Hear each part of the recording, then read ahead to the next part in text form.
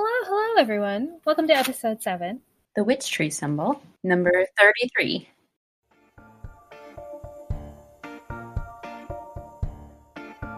Well, aren't you a regular Nancy Drew? We sure hope so, and we hope you are too. Join us as we talk Nancy Drew cover to cover and click to click. Welcome to Regular Nancy Drew.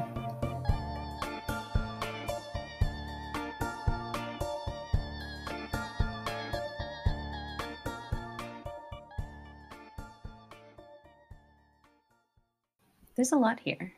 There is. There's quite a bit that I almost don't even know how to start talking about it, you know? Mm-hmm. But how did you enjoy it, Corey? It was a much different one than what I expected. Yeah. I don't know what I was expecting. I texted you earlier this week that I read online, I think it was Wikipedia actually, that this book is supposedly the inspiration for Midnight in Salem, the most recent Her Interactive game, which I don't understand at all. I don't see it other than Nancy getting accused of being a witch, which doesn't even happen in the game. It's someone else who's accused, but maybe it's because it's book number 33 and game number 33, and that's where the similarities end. But oh, I didn't even pick up on that. Yeah. No, I have absolutely no idea how you could even reason that these two are connected. And I was expecting a fair bit of witchiness, and because I love creepy, spooky witchiness. oh yeah, There was really nothing witchy about this one. Aside from the fact that Nancy gets accused of being a witch, basically, but it wasn't really kind of an issue. I mean, it was a little bit of an issue, but not a big issue. And there was nothing spooky, witchy about it. Just a lot of Amish people. Just a lot of Amish, a lot of cooking. So let's see, 3 words. 3 words. One has to be Amish. Yes. Second one has to be like Amish food. And then the last one, antiques, probably. Antiques, yeah, definitely. Yeah. So, the Witch Tree Symbol was originally published in 1955. Written by Harriet Stratemeyer Adams and then revised in 75 by Anne Schultz. So I actually read the original, and I didn't realize I was reading the original until I got like midway through, and I was like, there still feels like a lot left of this book, but I'm coming up on the 20th chapter. And so I went to go look at the chapters. I'm like, oh, there's 25. This is the original 1955 version. So I'm interested. Yeah. I'm assuming you read the newer one. Yes. So my cover is quite a bit different than yours. Oh, yeah. Yeah, so do you want to describe your cover a little bit, Corey? Yeah, it's just Nancy standing in the dark behind this really large, big old tree. And it looks kind of a spooky tree. I hadn't heard of a witch tree before, but they describe it in the book as looking like a witch's broom handle, the branches do. So yeah. And mine is actually, it also features, the witch tree with the witch tree symbol on it. But in the foreground is Nancy, and who I assume to be Mrs. Glick and her son, Henner, standing in front of a carriage and just like looking at that kind of confusedly. It's very colorful, actually. Mrs. Glick is in like this green dress. Nancy's in yellow, and we get the blue background. So it's like, very primary color-ish, but Nancy's blonde on the cover of this one. Got to keep track of when she dyes her hair and when she doesn't dye her hair. Yeah, she has red hair on mine. So yeah. Interesting. It's just so interesting. I don't know. I know we've talked about this and I've harped about this before, but I could have sworn that she was red-haired before she was blonde. Me too. But she was blonde before she was redheaded. How weird that you got the original and didn't even notice. So. I doubt they are that much different if our last episode is anything to go by, but I'm interested to see maybe what we talk about that you're like, hold on, that wasn't in my version. Yeah. Do you want to do a plot summary? Yeah, let's jump in. Okay.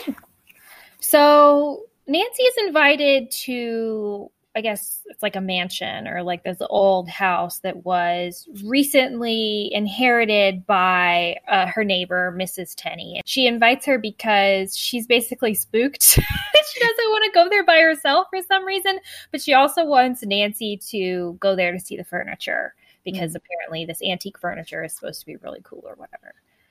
So they get to the house and they find that the furniture has been stolen, and Mrs. Tenney basically immediately calls out her cousin, Alphazin. She's like, oh, I bet he did it. He's this antique dealer. She says some awful fat-shaming things about him, at least in my version. And Nancy finds a note that has, quote unquote, the witch tree symbol on it. It says witch tree symbol, and it's a symbol of like a circle with like an X through it. Then they hear someone like walking around on the second floor. Mrs. Tenney faints, and whoever it was that was walking around on the second floor is able to escape the house. Nancy has to tend to Mrs. Tenney, who eventually does wake up, but the man has already escaped. So really? Okay. This was a little confusing to me because in my version, Mrs. Tenney is like accusing her cousin of, I'm absolutely sure that it was Alphazin. And then she mentions that the other day an antique dealer was there checking out the furniture. And Nancy's like, oh, tell me more about him. And she says that his name is Roger Holt, that he found out that she'd inherited this mansion with his furniture and he wanted to come take a look. So he comes to take a look and she didn't really think anything of it. But Nancy's like, well, did you lock the door behind you? And she was like, no, I just left him in there and told him to lock up behind himself. But then later in the book, she mentions something about like catching the guy while he was in the house. But I don't remember Nancy being in the house when the guy was first there in the story. So I don't know. Interesting. Maybe I think I missed something. Maybe I was trying to read it too fast, but. Well, no. So that happened in my version too. I just forgot. Okay. But she talks about it in the past. So she says that like she had because Nancy asks her if anything else strange had happened recently or anything weird about the house. And she says that she had met or like this guy randomly introduced himself to her saying he was an antique dealer and can he come look around at the furniture in the house? And she's just like, yeah, sure, whatever. She's there with the agent. And so she just lets him in. Okay. And then as she's leaving, she gives him the key and asks him to lock the door. Right. As they're leaving. And Nancy's like, okay, well, he just didn't lock the door then. And he came back and he stole the furniture. Gotcha. Duh. Okay. But she also doesn't know who his name is at first. And Nancy has to go around to like hotels in the area to like ask about this guy. And then eventually finds out that it's Roger Holt. And he's quote unquote antique dealer. But also she checks with Chief McGinnis, and Chief McGinnis says he's actually a wanted jewel thief. Yeah, from Pennsylvania. Who is also, so I guess is just using his name, his actual name as a known jewel thief to pretend to be an antique dealer. Whatever. Right. Yeah. It's weird. And he happens to be, or Chief McGinnis tells him that he happens to be in the same town that the cousin is from anyway. So Nancy's like, well, I guess we're going to Pennsylvania. Yep. But not before she gets a threatening note telling her not to go. So. And, okay, you have to tell me if this happens in your version or not, that Togo gets hit by a car. Yes. Oh. Okay.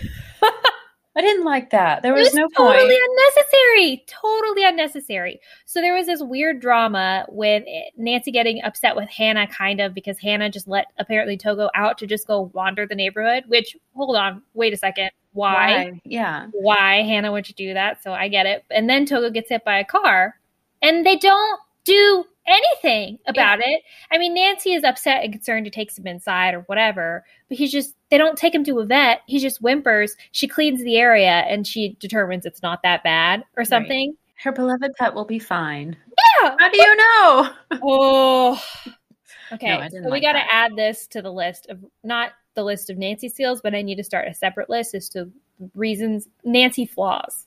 Nancy needs a skills list and a flaws list. And a flaw of Nancy is that she never takes animals to the vet when she needs to take animals to the vet. Forget about that pigeon in Larkspur Lane. She needs to take care of her dog. For real. For real. Poor Togo. Anyway, sorry. Aside. The next day she takes Bess and George with her to Lancaster, Pennsylvania. And on the way they have car trouble. And so they're having car trouble. They're stuck on the side of the road when they see a girl walking towards them. Turns out her name is Manda Krutz.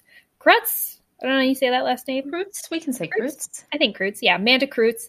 And she basically tells her whole life story to Nancy. Yeah. And it's like, oh, I'm going back to my parents' house after having run away because my father didn't want me to get an education, but I wanted an education. So I left to go like work and learn stuff about the world.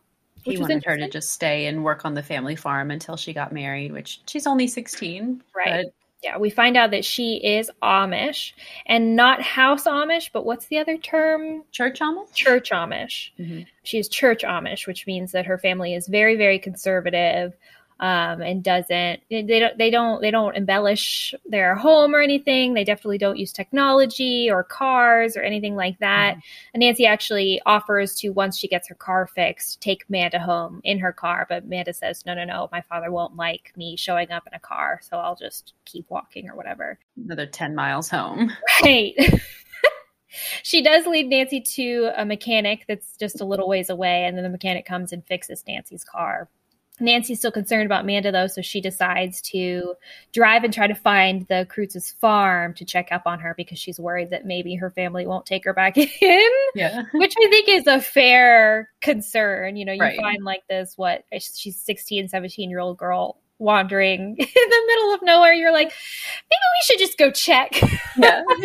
And if it's not all good, we'll give her a ride somewhere. And, but yeah, they do go check and they meet the Kreutzes, the parents, and find that she did come home and her dad did say that she could stay, but that the family was basically had to give her the silent treatment, that no one in the family could talk to her, even though she was still permitted in the house. So she leaves again, obviously, because she didn't want to be treated that way by her family. Wow. It's a lot. That is a lot. But poor girl. The Kreutzes really not like Nancy for some reason. Nancy saves Mr. Kreutz from an angry bull. Yes. So I think that has a lot to do with it. And they feed her a lot or feed all of them a lot. And they let Nancy and Bess and George stay there. And so they promised to try to help find Manda and try to convince her to come home because Mr. Kreutz says that, he's sorry and that he, won't actually require his family not to speak to her. Basically, that he was just upset, I guess. Oh, it's horrible. So she's like, okay, I'll try to find her and bring her back for you. So the next day they go to a bakery to ask about Manda, if they know where Manda is or where Manda went or whatever. And they say, no, they haven't seen her, but there was a couple that had just moved to the area looking for a young Amish girl to come do housework for them. And they thought that maybe Manda had gone to work for them. Right. All of this happens very fast. She leaves her job, walks home, gets kicked out by her family, and then finds a new job all in the span of like a few hours. Yeah. In what is presumably an incredibly rural place, like not a lot around, pretty much just farms and fields and everything. How lucky of this young 16, 17-year-old girl also. And I know we're just doing the summary right now, but I just have to say, do you find it weird that Nancy, Bess, and George just drive to this random town without any idea of where they're going to stay when they get there? It's very strange. I cannot imagine taking a trip and not even having a hotel in mind where you want to stay or like a motel or something. You can't just, I know we're in a much different time or whatever, but this is an incredibly rural place. They didn't even look at a phone book or call anybody to be like, hey, do you have a room available or whatever? Right. There was none of that. They just happen upon this farm where they're like, oh yeah, sure, you can stay here. And then eventually they just happen upon another place where they can stay as well. It's just bananas to me. It's just a little too lucky. Yeah. Anyway. This is how people get murdered. So don't. For real. Then they go see Alpha Zen, right? Right. Yes. Yeah. They go to Alpha Zen's home and / antique barn where he deals in antiques also. And they look around because Nancy's looking for the stolen furniture, and she finds an end table that matches the description of, or actually matches an end table that is currently in Mrs. Tenney's inherited house, I think. And it's supposedly previously been owned by George Washington? Right. So it's supposed to be really, really valuable end table. And Nancy sees it and is like, aha, you were the one that stole this furniture. And he's like, no, I made a replica of it because I liked this table so much. There are actually 2 real tables, but the person we inherited it from only had one real one. So I made an identical one to match. But we also learn that there is supposedly a secret compartment in one of these tables that has some sort of secret or something inside of it that I guess this thief wanted. So I'm sorry. I can't not talk about this because it's just okay. So I'm sorry. I literally don't even know how to. Okay. So he shows them the secret compartment that's built into this end table. And of course, there's nothing there. And so Nancy obviously thinks, okay, well, the secret must be in the stolen end table that they stole. That must be why they were interested in it. And so that must be where the secret is. Except that when eventually we do find the end table at the end, it's not. Like the secret is not in the hidden compartment. Right. It's screwed into the bottom of the table leg. It's just kind of wedged in there between the table and the leg. Why? Why would you not just say, well, apparently there's some kind of secret message in one of these end tables. Why do you actually have to build a secret compartment into each of them if it's not going to be relevant? And it's not so secret if you're making replicas of this table that have this compartment as well. Oh, yeah. Anyway, so yeah, Nancy tells them about the theft. After being kind of sneaky, Nancy tells them about the theft of all the furniture from the house that his cousin inherited. Oh, he also inherited too. He had like a stake in it or something. Right. I think they inherited it equally, so they just hadn't divided up the furniture yet. Yeah. And so he, is a little upset about this. Like he can't believe that the furniture was stolen or whatever. But, she warns him about it and he says that it's okay or whatever, but warns him that there may be a thief in the area. Then they decide to go back to the Kreutz's farm. And as they are, someone speeds past them in a car. And then as they round the next corner, there are like a bunch of cinder blocks in the road that Nancy can't avoid hitting. Mm-hmm. And so she runs over some of them and Bess smacks her head against the mirror and blacks out. Why so much car trouble in this one? Yeah, it's a lot of car trouble. It's a lot of weird. Basically, I would describe this book as Nancy and a series of unfortunate events orchestrated by Roger Holt. Like, really, that's all it is. It's just weird occurrences and Roger Holt trying to sabotage her the entire time. That's it. Random accidents, except for the carriage that overturns. That was just just shoved him off the road. Just bad luck. Yeah, but we'll get to that. Yeah. But so they go back to the Kreutz's farm. Or did you talk about the note in the cinder blocks? Oh, no, I had forgotten. Yes, thank you. So, yeah, there was a note attached to one of the cinder blocks that says, Nancy Drew, witches are not welcome in Amish country. So that's kind of spooky, implying that Nancy is a witch, kind of creepy, kind of weird, whatever. Obviously, we know it's from Roger Holt. Yeah. Trying to warn Nancy off this case.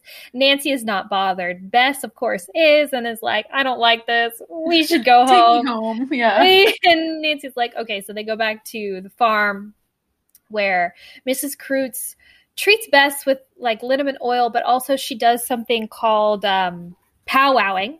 But then after that, Bess is fine. Of course, Bess is fine. She just takes a little nap. She's okay. Yeah, she's okay. Which also... And we'll talk about this later because Nancy gets a head injury later and then also takes a nap. Don't take a nap after a head injury. That's like, that research wasn't out yet in the 50s. Rule number 1. Oh, goodness. Fall into a coma and not wake up, y'all. Anyway. It's like 2 days out of this mystery just for head injury naps. Seriously. No, seriously. That's not even an exaggeration. That's exactly what happened. Wild. Goodness. But so Bess recovers and they start telling the Kreutzes about, this mishap or whatever. And Nancy mentions the note that was left on the cinder block. And the Kreutzes become immediately just like turned from very friendly to just like very cool and like closed off or whatever because Nancy was accused of being a witch. Mm-hmm. And so the girls are like really off put by this or whatever, but they go to bed. But then the next morning, the Cruzes like still won't talk to them or whatever, so they just leave. Probably for the best. Yeah, really awkward, but they're still going to try to find Manda. They still feel responsible for Manda, and hopefully still want to help out the Cruzes, even though the Cruzes were upset. Right. This is when they decide to go find somewhere else to stay. I think they go into closer to town or into the next town. I can't remember exactly what they do. New Holland, I think. Okay, so they do go into the next town, and they find a boarding house there with a very nice family that lets them stay, even in spite of the witch rumors. So yes, they're called the Glicks, and they Nancy asked them about Manda, and they said that they saw Manda riding in a carriage with a couple who seemed to be pretending to be Amish. They said they were dressed like Amish people, but that they didn't speak like Amish. They spoke like quote unquote English people, which means non-Amish in their colloquial terms. So that's interesting. Nancy, of course, immediately assumes that this is Roger Holt. Spoiler alert, it is Roger Holt. And I like that there's no other suspects. No. Like the cousin was almost a suspect and then immediately ruled out the second Nancy looked into it. Yeah. And honestly, I thought that would have been a great kind of trick, like double trick. I almost kind of wanted it to happen is when she goes and she finds the end table and he tells the story of like, I created this end table. And I'm like, yeah, okay, sure you did. But yeah, he actually did. But I was hoping that it would be kind of like no, he's really pulling one over on Nancy and maybe he's involved in it somehow. Definitely not. Definitely just a red herring. Definitely would just totally move past it. It's just Roger Holt. It's just Roger Holt the whole time. We have no other suspects. And Nancy's just like, okay, yeah, that's Roger Holt. Yeah, that's Roger. Anyway, Nancy kind of has this bright idea that if he's pretending to be Amish and riding in a carriage, that he must have gotten a carriage and that he just came to the area. He must have purchased or got a carriage from somewhere. And a horse. And we do find out that he had stolen a carriage. And so Nancy kind of finds out that way. And then Nancy decides to go back to Alpha Zin's to kind of, I guess, update her address with him, which is what she said, in case he wanted to contact her for some reason. Yeah, I think they were going to go back to see if there's any updates, if they'd heard anything about Roger or about Manda, just because he can't contact her now that they've been kicked out of the other place that he thought they were staying at. So yeah, and so right as she gets in there, though, basically he like jumps on her and he's like, "Oh, I sold all of this furniture and also the end table that you were really interested in the other day," and she's like, "Oh, okay, interesting." But she tells him this is probably Roger Holt, and because apparently he paid like a bunch of big bills or whatever. And Nancy's like, "Can I see the bills that he paid you with?" Nancy looks at the bills, is able to determine herself that they are counterfeit. Excellent counterfeit detecting skills there, Nancy. Put that on the list. I did. I added it to the list of Nancy skills. And they call the police, who confirm this and take a report. Basically put an APB out on Roger Holt. The Roger Holt's in the area. At this point, Nancy is accused of being a witch again. Does somebody come in and tell them to go look in Nancy's car? No, so I don't know in your version what happens, but in mine they're eating dinner with them or whatever, and then they go upstairs to like look at Mrs. Zin's quilting or whatever. And while they're up there, Alpha Zin comes into the house and he's all angry because he saw hidden lamps in Nancy's backseat. I don't think anybody told him about it. I think he just saw that they were hidden back there. I think that they were still in the furniture store, I guess. And his wife comes in and says that she'd gotten news of Nancy being a witch, and then was told, I guess, on his way out, Roger Holt grabbed some of the lamps from the antique store, saw Nancy was coming in, waited, put them in her car, and then went back and told, I guess, his wife, "Hey, go check in the car because you're going to find stolen property," because she's a witch and she moved the lamps without ever having left the store. But Interesting. Yeah, in the earlier edition, it's not called a witch in this scenario. She's just accused of being a thief. Oh, okay. Which her being a witch doesn't really come up with Alpha Zinn. He's still, of course, really upset with her or whatever, even though Mrs. Zinn kind of tries to like interfere and be like, no, Nancy's a nice girl or whatever. But Nancy is incredibly offended by it. And so are George and Bess. And they're like, this is Nancy Drew. Do you even know what Nancy is doing for this community? How dare you? And they kind of like leave in a little bit of a self-righteous huff. Mm-hmm. But yeah, no mention of her being a witch. Yeah. Interesting. Yeah, well, he kicks her out basically after this. So they go back to the Glick's house, and some visitors show up for them. Interesting. Was that in yours as well? Well, yes, eventually, but not yet. I might have skipped over some things. Okay. My notes aren't exactly. Okay. Do they go to the market day with Mrs. Glick in your, or not? Yeah, with Mrs. Glick in your version? Yes, they do. I don't remember if that was before or after the dance, but yeah, it's before. So they go into the market day with Mrs. Glick, and they come across someone in the street that they think is Manda. Oh, yes. But I'm with you now. Okay, but coming up to her, they realize that it's not. It's just someone who looks a lot like Manda. Turns out to be her cousin, Melinda. Which, come on, I think maybe you could have picked just like a little bit more of a different name. Manda and Melinda, they're not twins, whatever. Her cousin Melinda, and they're like, oh, have you seen Manda? And she's like, no, I haven't, but someone did mistake me for Manda, just like you did the other day. And they told her to hurry up and get back to the Schnitz because Nancy Drew, the witch girl, is coming. And she was really confused by this, and eventually he realized that wasn't Manda and was like, oh, sorry, never mind.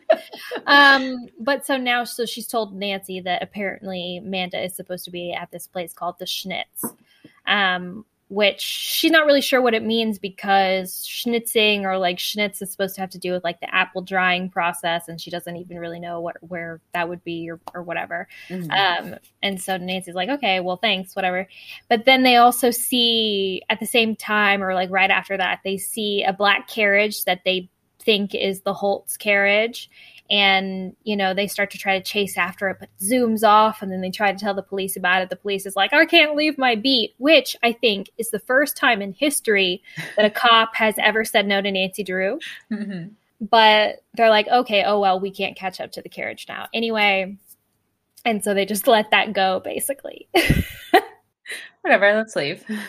Oh, sorry, yes. They get back to the Glick's house. She asks Mr. Glick about the Schnitz, and he says, yeah, there used to be like an apple drying barn or something somewhere at some point. I don't really know where it is, but it's somewhere in the area. Nancy's like, okay, cool, great. Not really helpful, but whatever. And then yes, Ned, Dave, and Bert come to visit the girl for all of like 24 hours. But they're told of like a barn dance at a nearby farm, so they decide to go as couples to this dance. And that's when we have the carriage crash. Yeah, Ned decides he's going to hire a carriage, an old-fashioned carriage for him and Nancy to take to the dance. And as they're on their way to the dance, there's like these like teenagers in other carriages that are racing, and they overtake them too quickly, and their wheels bump, and it knocks them over on the side of the road. So Bess and George and Dave and Bert are all at the dance waiting for Ned and Nancy to arrive. And then when they don't arrive within a certain time period, they're like, okay, something's wrong. We have to go looking for them. Yeah.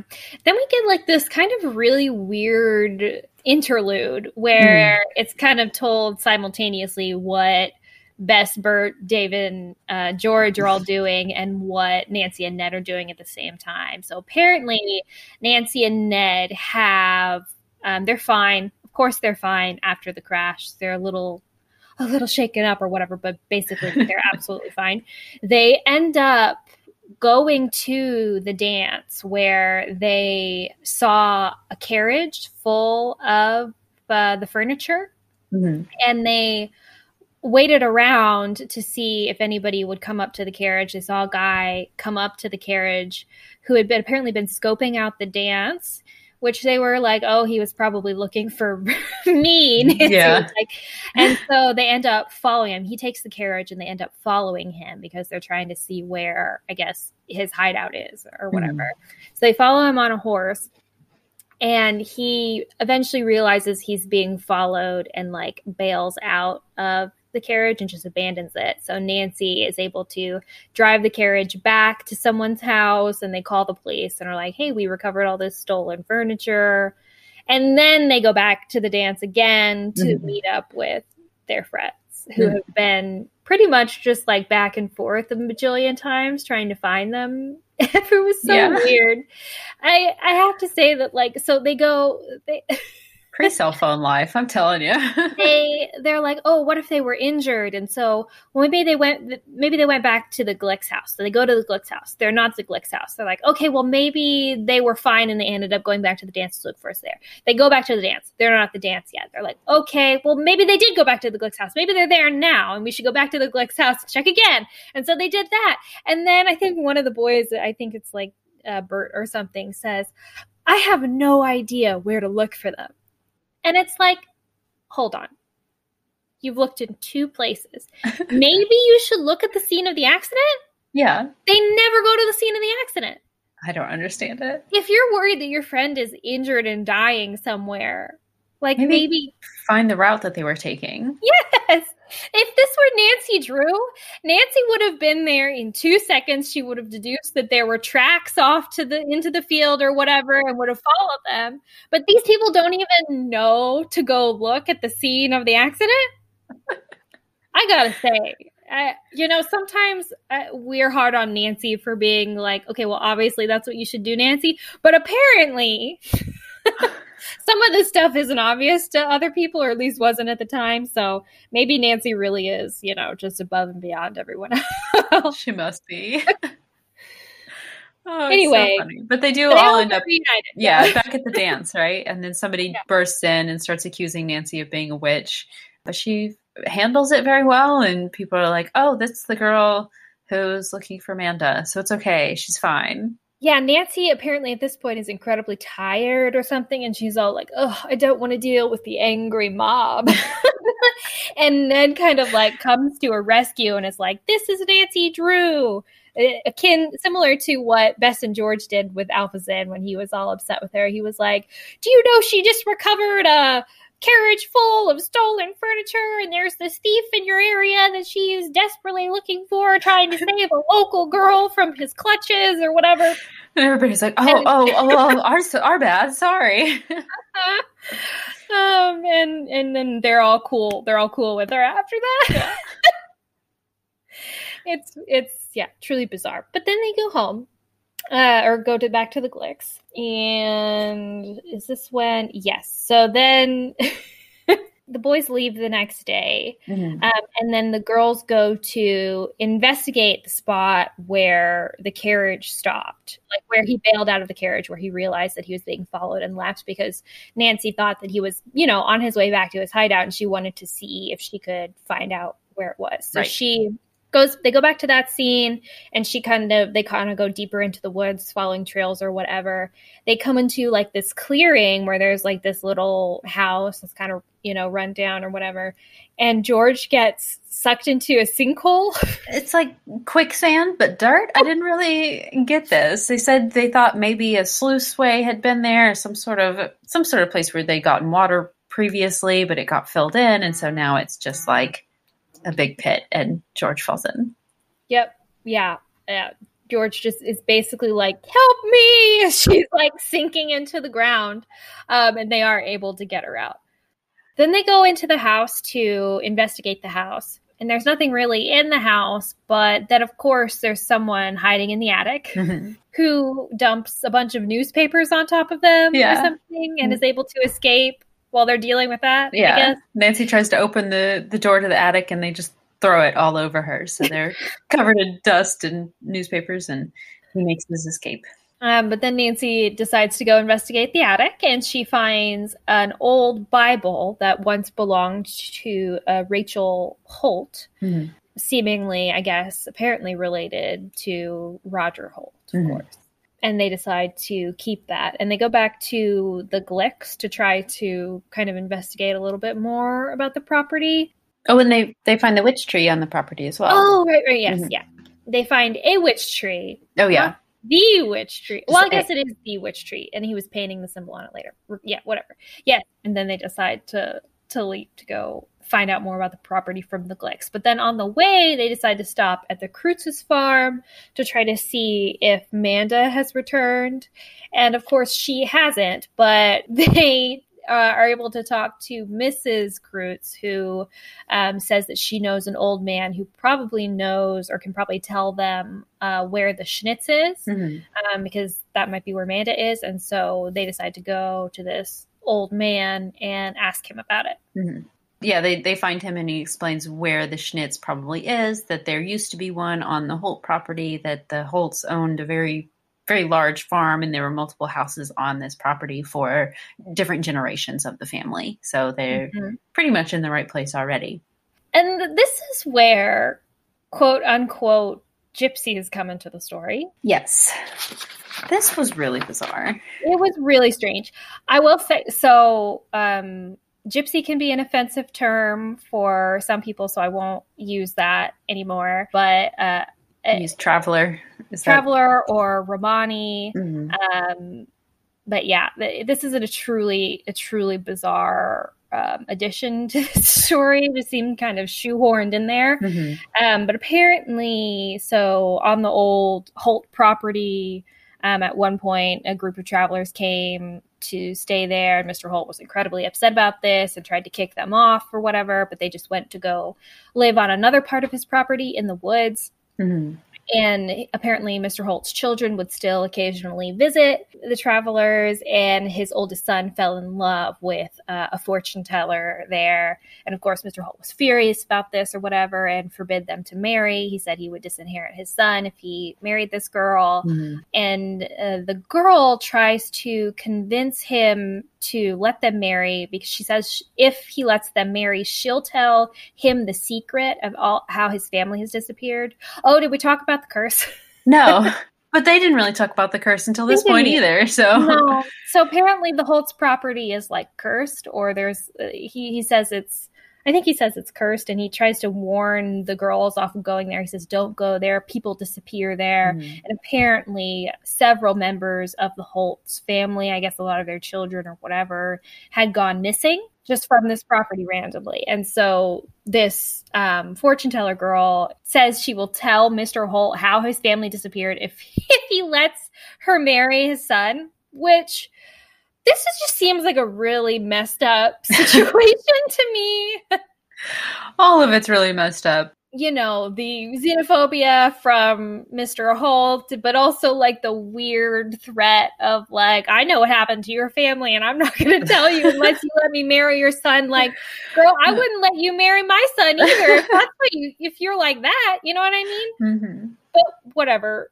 But he doesn't budge, Mr. Holt. And so she writes down this secret on a piece of paper and hides it in a piece of old furniture that, you know, supposedly belonged to George Washington, AKA, you know, our end tables. Right. So that's how it all fits together, and that's why these tables are supposedly so valuable to Roger Holt, because it's got this secret about why his family members kept going missing 100 years ago or whatever. So bizarre. It's so shoehorned in just to give it more significance, because this antique table is not enough of a prize to steal. It has to have some sort of extra layer to it, I guess. But right. I find it weird because the whole book, we're trying to create like this spookiness around like Nancy being cursed and Nancy being accused as being a witch, to then kind of shoehorn in this like weird, you know, mysticism surrounding, you know, Romani people. Like, right. It just seems like a total shift. Like if you're trying to go from witches to that, like that's two different themes we've got, you know, like you should pick one or the other.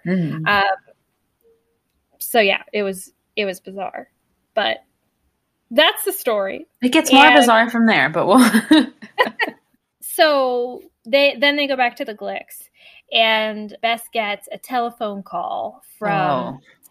This was pretty sinister. She gets a telephone call from Carson's secretary, who tells Bess that apparently Carson, Nancy's dad, is now deathly ill in the hospital, and that she needs to rush home to go see him. So Bess communicates this to Nancy. Nancy is, of course, incredibly upset about this, is kind of like in a daze, starts to go upstairs to pack. But it's George who says, like, hold on. Wait a minute. Wait a second. This doesn't make sense. Why would his secretary call for Bess? Right. If anyone was calling, it would be Hannah.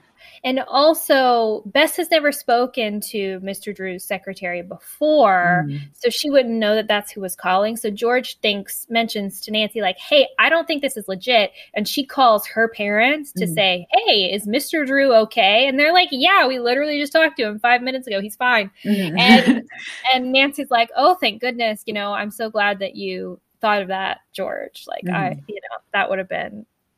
that must have just been Roger Holt trying to mess with me. What a sinister ruse. Yeah, it's gross. It's really, really gross. Yeah. And Nancy is certainly really affected by it. And I think that's one of the most taken in I've ever seen Nancy. Oh yeah. She's distraught over this, understandably so. Understandably so, but like throughout all of the tricks that people have tried to play on her, all the hoaxes that she has uncovered, she normally has like an underlying layer of suspicion. This, nothing. She just immediately, she was about to drop everything to go home to her dad because it was a really convincing con. And of course, like, why would she take a moment to reconsider that? She wasn't thinking about anything except trying to make it to her dad in time to see him. And see, there's even, it's tough. But thank goodness he's okay. He's fine. Right. And then Nancy discovers that her car has been stolen from the Glick's garage. Well, first. Oh, am I jumping ahead? Just a little bit, because I just want to make sure that this part gets in. Oh.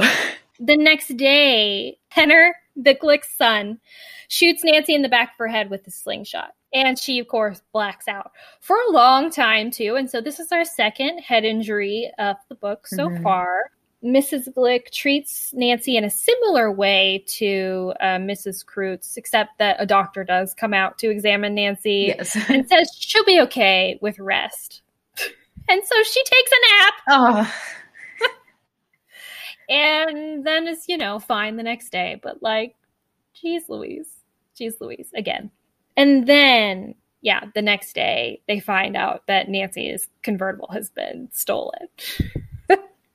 And Nancy, of course, wants to go back to the Holtz property to investigate that more. And so she asks Mrs. Glick if she can take their carriage out there.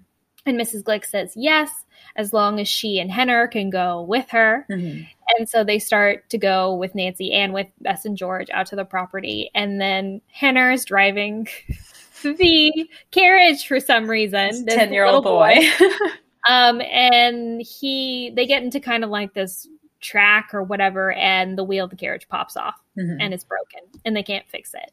And they have to go to a neighbor's farm to ask to borrow their carriage. And while they're there happens to be a barn raising going on. And Nancy saves Henner and another little boy from a construction accident. A beam falls and she just narrowly pushes them out of the way and saves herself as well. Right. Way to go, Nancy. Yeah, supporting her skill of saving small children from accidents. In 99 Steps, she saves the little boy who's like falling off a statue. Oh, yeah. In Password to Larkspur Lane, she saves the little girl who falls into the water. And, now in the Witch Tree Symbol, she saves two little boys from getting smushed by some wall, I guess. Yeah. Oh. And then, obviously the family that their neighbors are so grateful to this. They give Nancy a full cake, a dozen donuts, fried chicken, and a gallon of lemonade just to go. Yep. Just take this and take our carriage. Thank you for saving our son's life. Then they continue on their way back to the Holtz property to try to investigate more. So... it's just so random. And I like literally, like, as I'm saying it, I'm like, this makes no sense. Like, trying to summarize it, it makes no sense. But they go to the property and they see the witch tree, and there's like a hand painting a symbol, the witch tree symbol, on the witch tree. And it turns out to be this boy who is mute and deaf as well. Yeah. Yeah. So they go somewhere else to start looking for Manda. Is that right? Well, so they leave the Glicks with that boy to kind of watch him, I guess, or make sure that he... Somebody even suggests like tying him up and leaving him in the carriage while they're looking around so they know he can't get anywhere. Kind of concerning. But, Nancy kind of vetoes that. She's like, no, I think he's okay. You guys stay here, keep an eye on him, and we're going to go investigate this larger main house on another part of the property. And so they go in and they find Manda, right? So they find Manda, and Manda tells them like, oh yes, I've been working for the Holts here or whatever. They've just moved here from Ohio and, and they're fixing up this house. They just, got this house. That's why all this furniture is here. We're going to renovate and then we're going to put the furniture in it. So they're basically lying to Manda about all the stolen antique furniture or whatever. But Nancy asks Manda, basically tells Manda, oh no, this guy's a criminal. You're being taken in. You're taken as a fool, and you need to get out of here with us or whatever. But we want to see the furniture first. Right. And so Manda takes them up to the attic to investigate the furniture. Nancy finds the end table.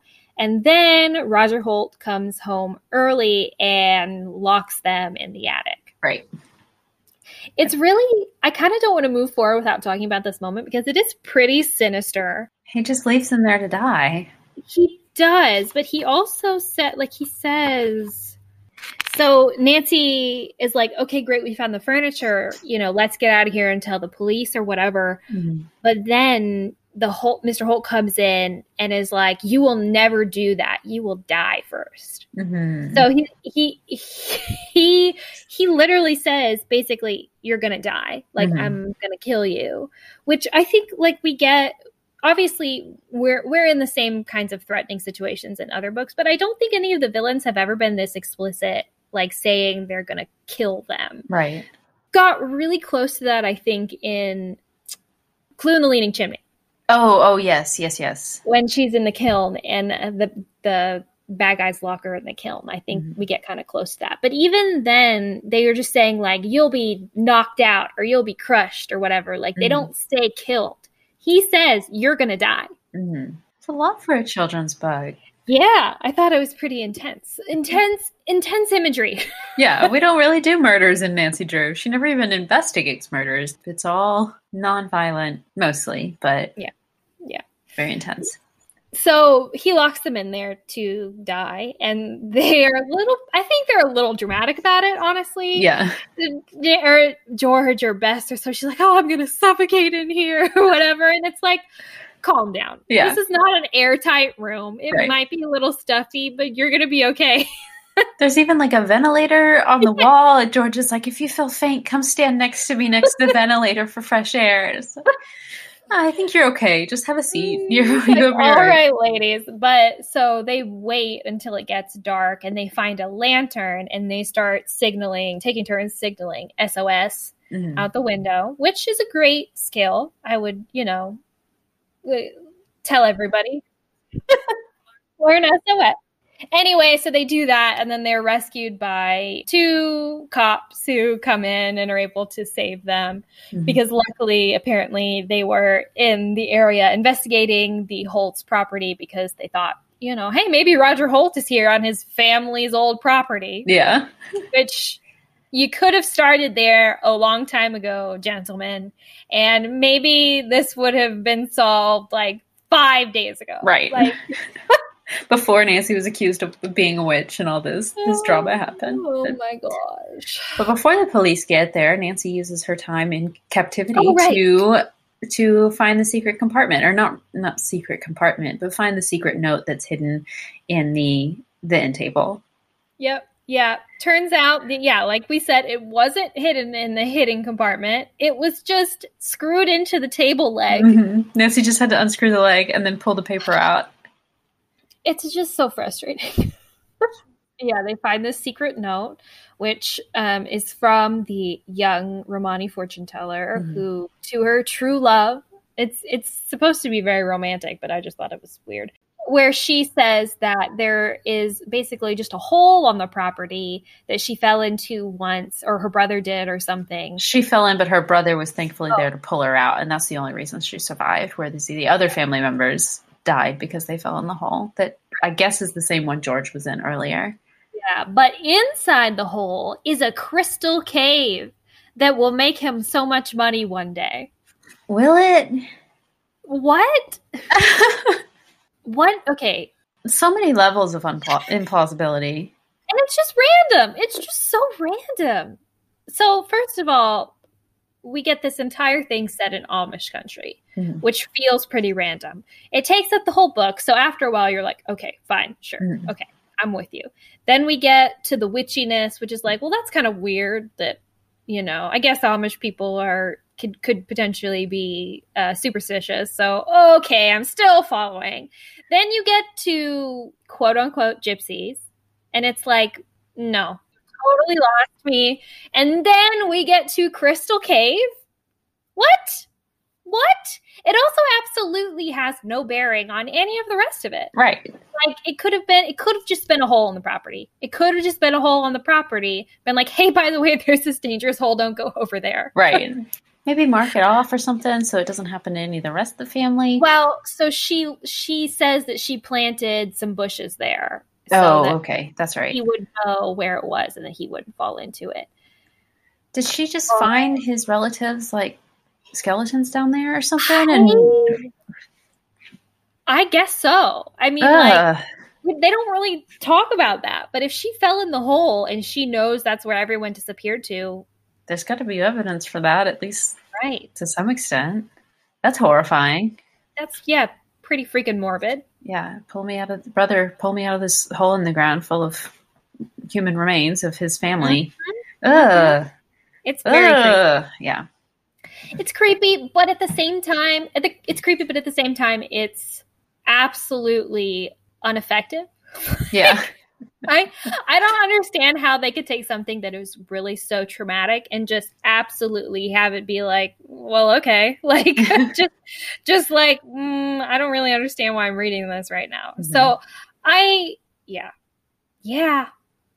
that's pretty much the book. I mean, later, they eventually find the Holtzes driving in Nancy's car. Nancy's car is returned, and apparently he has like this confession to the police that is kind of relayed to Nancy from another police officer. It's kind of strange, but that's really pretty much it. Oh, well, we do have the scene at the end where Nancy takes Manda home to her family, and on the way there, she announces that, I met a nice boy in Lancaster, and I'm marrying him next month. I hope you'll all come to the wedding. And Nancy's like, I'd love to be at your wedding. What? Yeah. Well, I don't know if in your book or not, but they make a lot of references to Manda getting married throughout it. Like, they say, well, she's at the age to get married, or, she's so young and she's such a good worker. She's so beautiful or whatever. I'm sure she'll find a husband in no time. And so they just make a lot of reference to that. And so it's like, okay, I guess this is how we come full circle with Manda or whatever. But yeah, it's just annoying. I guess it's supposed to be because Nancy can't get married. Marriage for Nancy would be the kiss of death, that it's happy. We can have a happy ending if we make another character get married. Right. Well, it just marriage seems like a weird theme throughout this. They did have a lot of references to Nancy getting married. Like they would be like, why aren't you married yet? You're more than old enough. Like, what are you doing? Are you going to have your own like quilt party to make your box full of dowry stuff? Yeah, and Mrs. Glick even, she says like, Ned, Bert, and Dave, they were such nice young men. Why don't you guys marry them? And Bess even says, she's like, yes, they are nice boys, but we're not ready to get married yet. Right. So even Bess is like, no. Or the joke with I don't know if you had this in your book as well, but the joke with Ned about the carriages. Yes. Oh, yes. I love that moment. And I had written down to talk about it too, where Nancy tells Ned that they'll have to get an open carriage and not a closed carriage because closed carriages are only for married couples. Right. And Ned says he'd love to get a closed carriage with Nancy one day. And Nancy pretends to not know what he means. He's like, as soon as I graduate from college, I want to start buying a ring. And like, And Nancy's like, I don't know, just blah, blah, blah. I don't get that. Even though she totally does. She just totally explained it to him. Yeah. Oh. It seemed like to me that this book was a way for a book in the 1950s to kind of do like a fun old-timey episode. You know what I mean? And for modern readers reading books written in the 1950s, like to us, which was old-timey, trying to read a 1950s book that was trying to be old-timey in the 1950s was really weird. It was. It felt very strange. It felt like, one, it felt random. There was a lot of random elements to it. Two, it felt like Nancy, who we see as an old-fashioned character, being a progressive person. Right. And not that Nancy isn't progressive occasionally, like, throughout the series. I think she definitely is portrayed that way. But, like, being, like, centuries ahead of people that she's interacting with. And, yeah, it was really kind of jarring. It's very strange. Anyway, so going back through, I did think it was interesting. So in addition to all the marriage talk, there was a lot of talk about food. And so, of course, anytime we talk about food, it's just a golden opportunity to fat shame Bess. Oh, yeah. And so that was literally almost more than 99 Steps. Like, where it seemed like they fat shamed Bess just about every chapter, there seemed to be more fat shamey Bess in Witch Tree Symbol. They were talking about how Mrs. Kreutz had served them like this really big meal or whatever, and of course Bess loved it, and of course Bess would love it. Bess loves food. And then after they leave, Bess starts talking about, when are we going to eat lunch or whatever, and they're like, Bess, you don't deserve lunch. You just had such a large breakfast or whatever. I don't think that was in mine. I noticed a little bit less of the fat shaming for this one. So maybe they wrote a little bit out of it in between versions here. But I actually noticed when they first introduced Bess, they just described her as pretty blonde. They don't throw plump in there from the initial. So I was like, yes, it's going to be not as bad. But then we do have a few bits where it's like, oh, Bess liked the food. But everyone liked the food because it was so good. Interesting. Did you get the weighing scene in yours? The weighing scene. Oh my gosh! Hold on, what happened? Okay. So they're at Alpha Zin's barn, and I think this is the second time they go. Nancy is like talking to Alpha Zin about the counterfeit money. I think she's like in his office with him talking about the counterfeit money. And while they're doing that, Bess and George are like out in the barn, secretly weighing themselves on a scale in the barn. This did not happen in this version. Oh, okay. Let me find the exact page number. So Mrs. Zinn had served them a meal, and a short while after they finished eating, George caught Bess secretly weighing herself on a scale in the barn. Peering over her cousin's shoulder, she exclaimed, "Bess Marvin, you've gained 5 pounds since you left home." Bess was embarrassed momentarily, but insisted that George also get on the scale. The girl with the tomboyish figure was aghast at the weight that she too had put on. "If this keeps up," she said, chuckling, "I'll have to go out in the fields and walk behind a horse-drawn plow for 2 solid hours to lose the extra pounds." Oh, no. Yeah. No. Yep. One, it's completely normal to have your average body weight like fluctuate 5-7 pounds in a single week and then go back down. Like that's not a big deal. It doesn't mean you gained 5 pounds in a weekend. Like, oh, that's also just really sad that they're thinking of it this way. Yeah, the super gross part is that George automatically comes in and starts policing Bess's weight for her. But then, yeah, the fact that both of them are incredibly self-conscious about their weight and upset about the fact that they gained, a few pounds while they're traveling and eating a lot of really good food. Like, yeah, the fact that they feel so upset they have to like weigh themselves and talk about immediately going out to like exercise to lose the weight. Mm-hmm. It's sad. It's like a punishment as well for having eaten. And food's not a reward. It's food. You should eat it, not because you did X number of hours of exercise or whatever that day. Right. That's so sad. Yes. Mm-hmm. Mm-hmm. So there's a lot of stuff like that in this version. So I find it interesting that, you didn't notice it as much. So I do hope that it was an edit that they made, that they were like, let's take this out.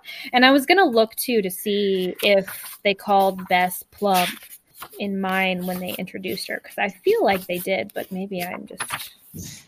They do call Mrs. Tenney plump. Oh, they do.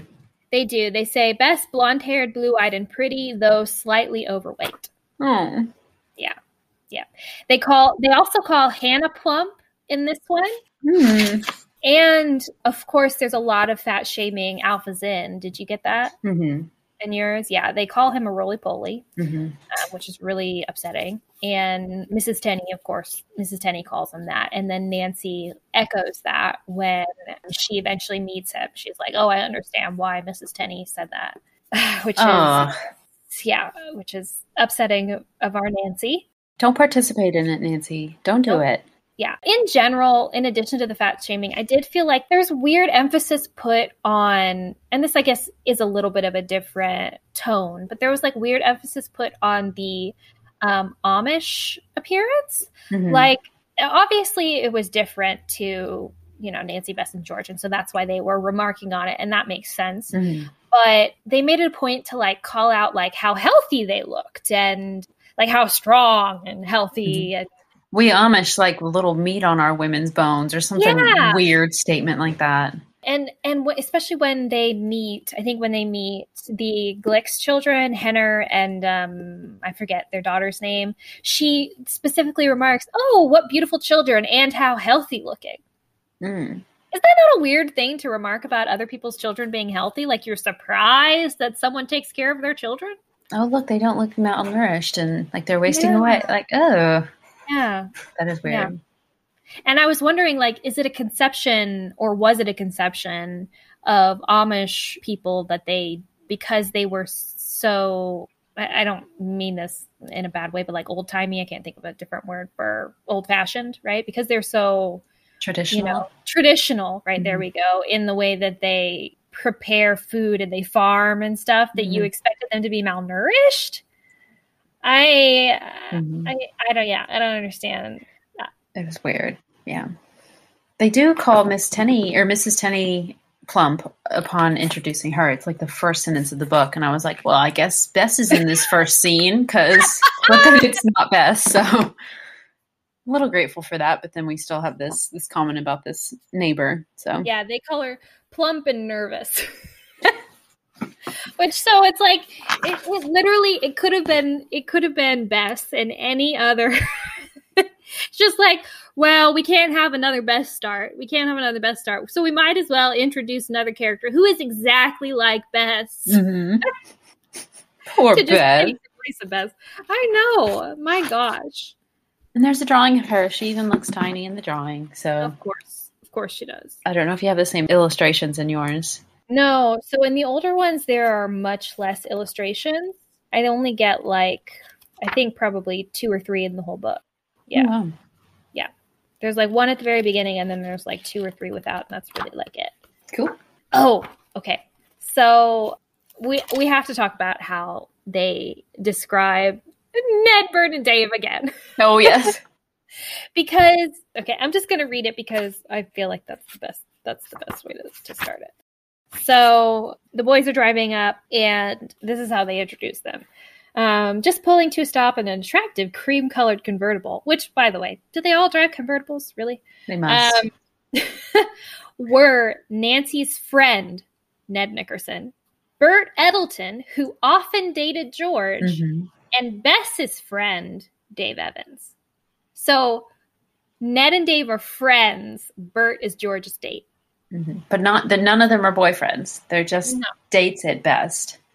But not even like Dave is a friend, and even Ned is a friend. Mhm. They don't even say that Ned dated Nancy, which I just think that's just so weird. Like, especially at this point in number 33, like we've had Ned since Clue in the Diary, right? Book 7, I believe. Yeah. And so like that, we've had about 30 books almost of Ned, you know, coming in and out and going on several dates with Nancy And dropping marriage hints. And still only getting classification of friend. Mm-hmm. And I just feel like that does Ned so dirty. Nancy's not allowed to date or get married, though. A rule set by the author, not by, Yeah. you know, Nancy or her family. But Of course. Yeah.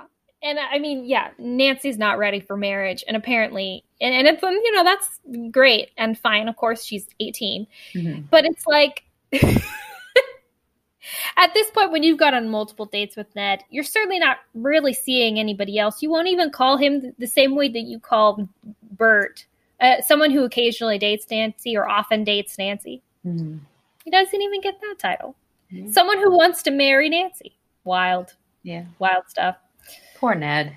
Oh, so something I wanted to talk about, and this is something that I've noticed kind of across a lot of the books that we've read, is the way they use the word fine, the meaning of the word fine, as in like, that's fine, doesn't mean like it means for us today, like I would assume like that's okay. Like, okay, you know, that sounds fine, whatever, that's fine.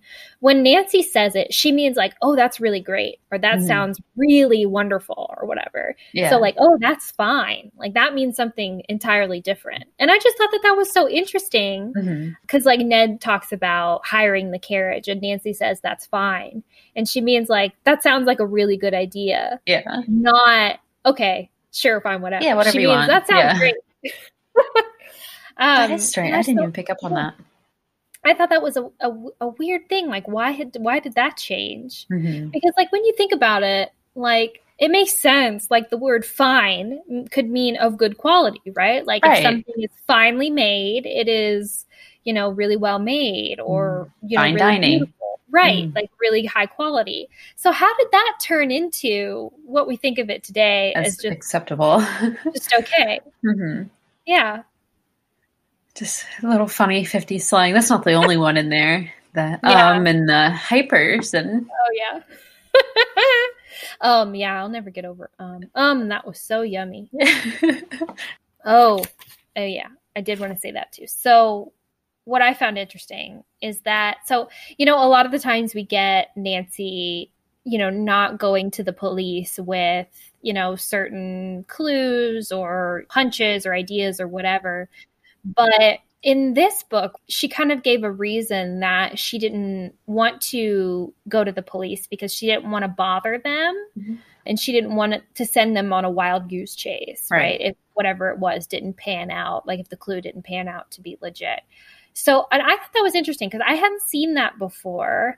Nancy never really gives a reason, or I hadn't seen Nancy give a reason as to why she didn't give information to the police, but she gives one here. And I think, honestly, it makes the most sense out of everything that I've seen so far, because a lot of the times it feels like, Nancy, why don't you go to the police? Like, it seems like they could probably just help you out with this a little bit.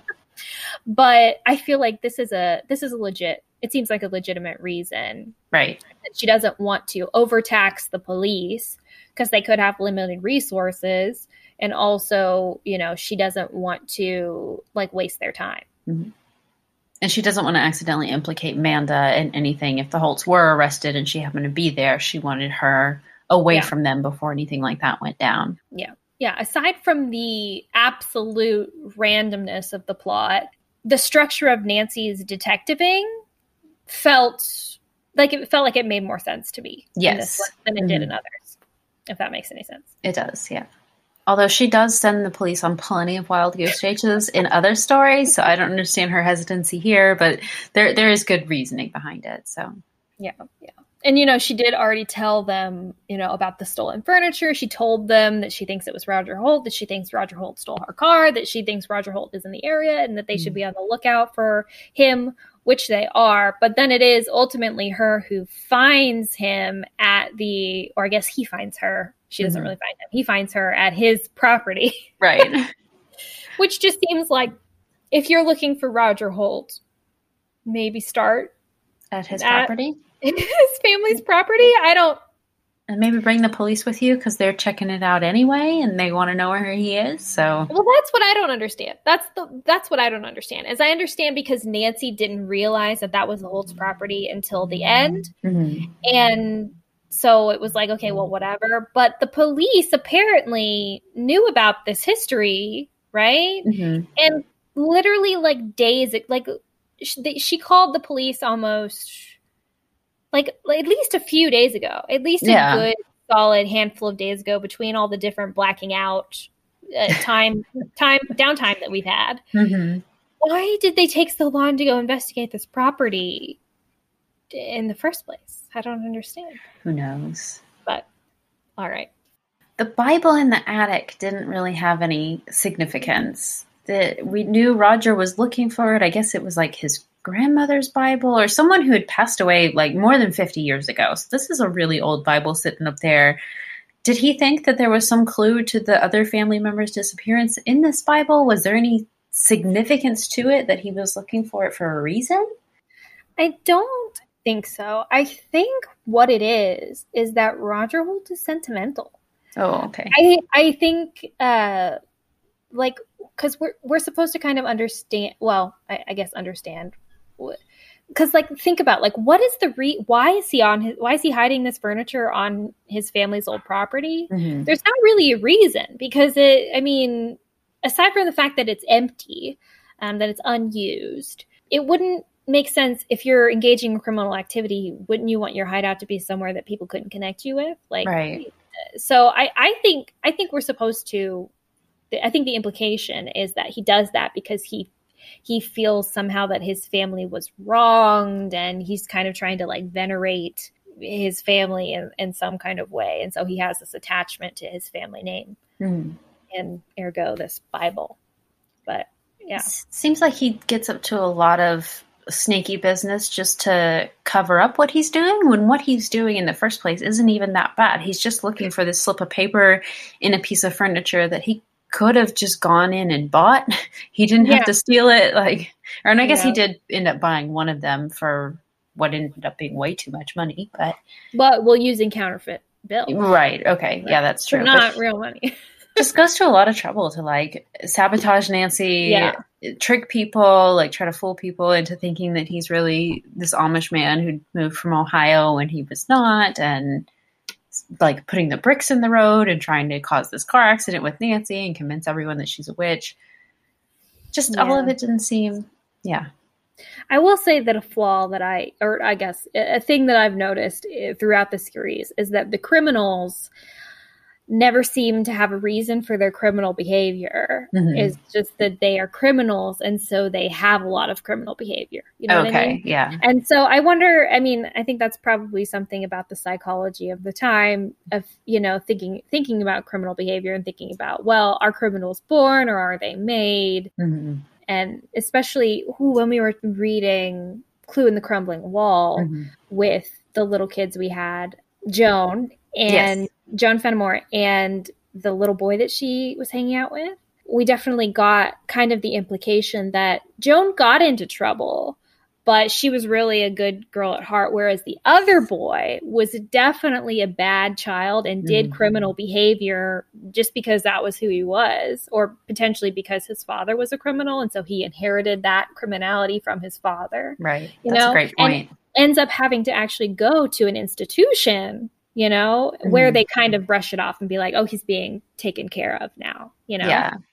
So, I think, part of it is just that, like, that's how they view criminals at this time, is that, they don't need a reason. They just are going to break the law because that's who they are. That's a great point. It's definitely one of those things that reading these books it makes it challenging reading these books. It makes it hard to immerse yourself, makes it hard for it to be believable. It's definitely entertaining and fun, but to try to read it in the 21st century is it's a little bit of a like, wait, what? Why? Questions I think that people reading these in the 50s and then in the editing in the 70s probably may or may not have asked themselves. Right. So overall, Corey, what did you think? A lot of random elements to it that sort of fit together. So I feel like I wanted it to be, I feel like it had so much potential. Like it makes me sad in a way that they feel like they have to cram so much action into these books, because I understand why, like, they wanted them to be so exciting for young readers, right? And the reason why they were so successful probably is the fact that, there was always something happening and Nancy was almost always in danger and everything. But what could have been just such a more interesting story if they took out like half of the accidents and spent a little more time making it spooky or trying to like embellish the familial relationships, you know, between like Manda and her parents, or, like why people are so superstitious. And I would have loved to see more superstition in this one, or even explaining why being a witch is such a bad thing, or what would have happened, like put some sort of threat around it. No, it was just, we don't like you anymore, so you have to find another place to stay because we think you might be a witch. Right. Yeah, it was just created, again, as another obstacle for Nancy, when instead it would have been so cool to see it as a theme, know, as something that, carried through the books and affected the reader instead of affecting Nancy. Right. But yeah. So a little disappointing. Yeah. There's a lot of misogyny in it, but not because of the witch accusations, Right. Which is weird, because I expected that, and then it wasn't that. So yeah.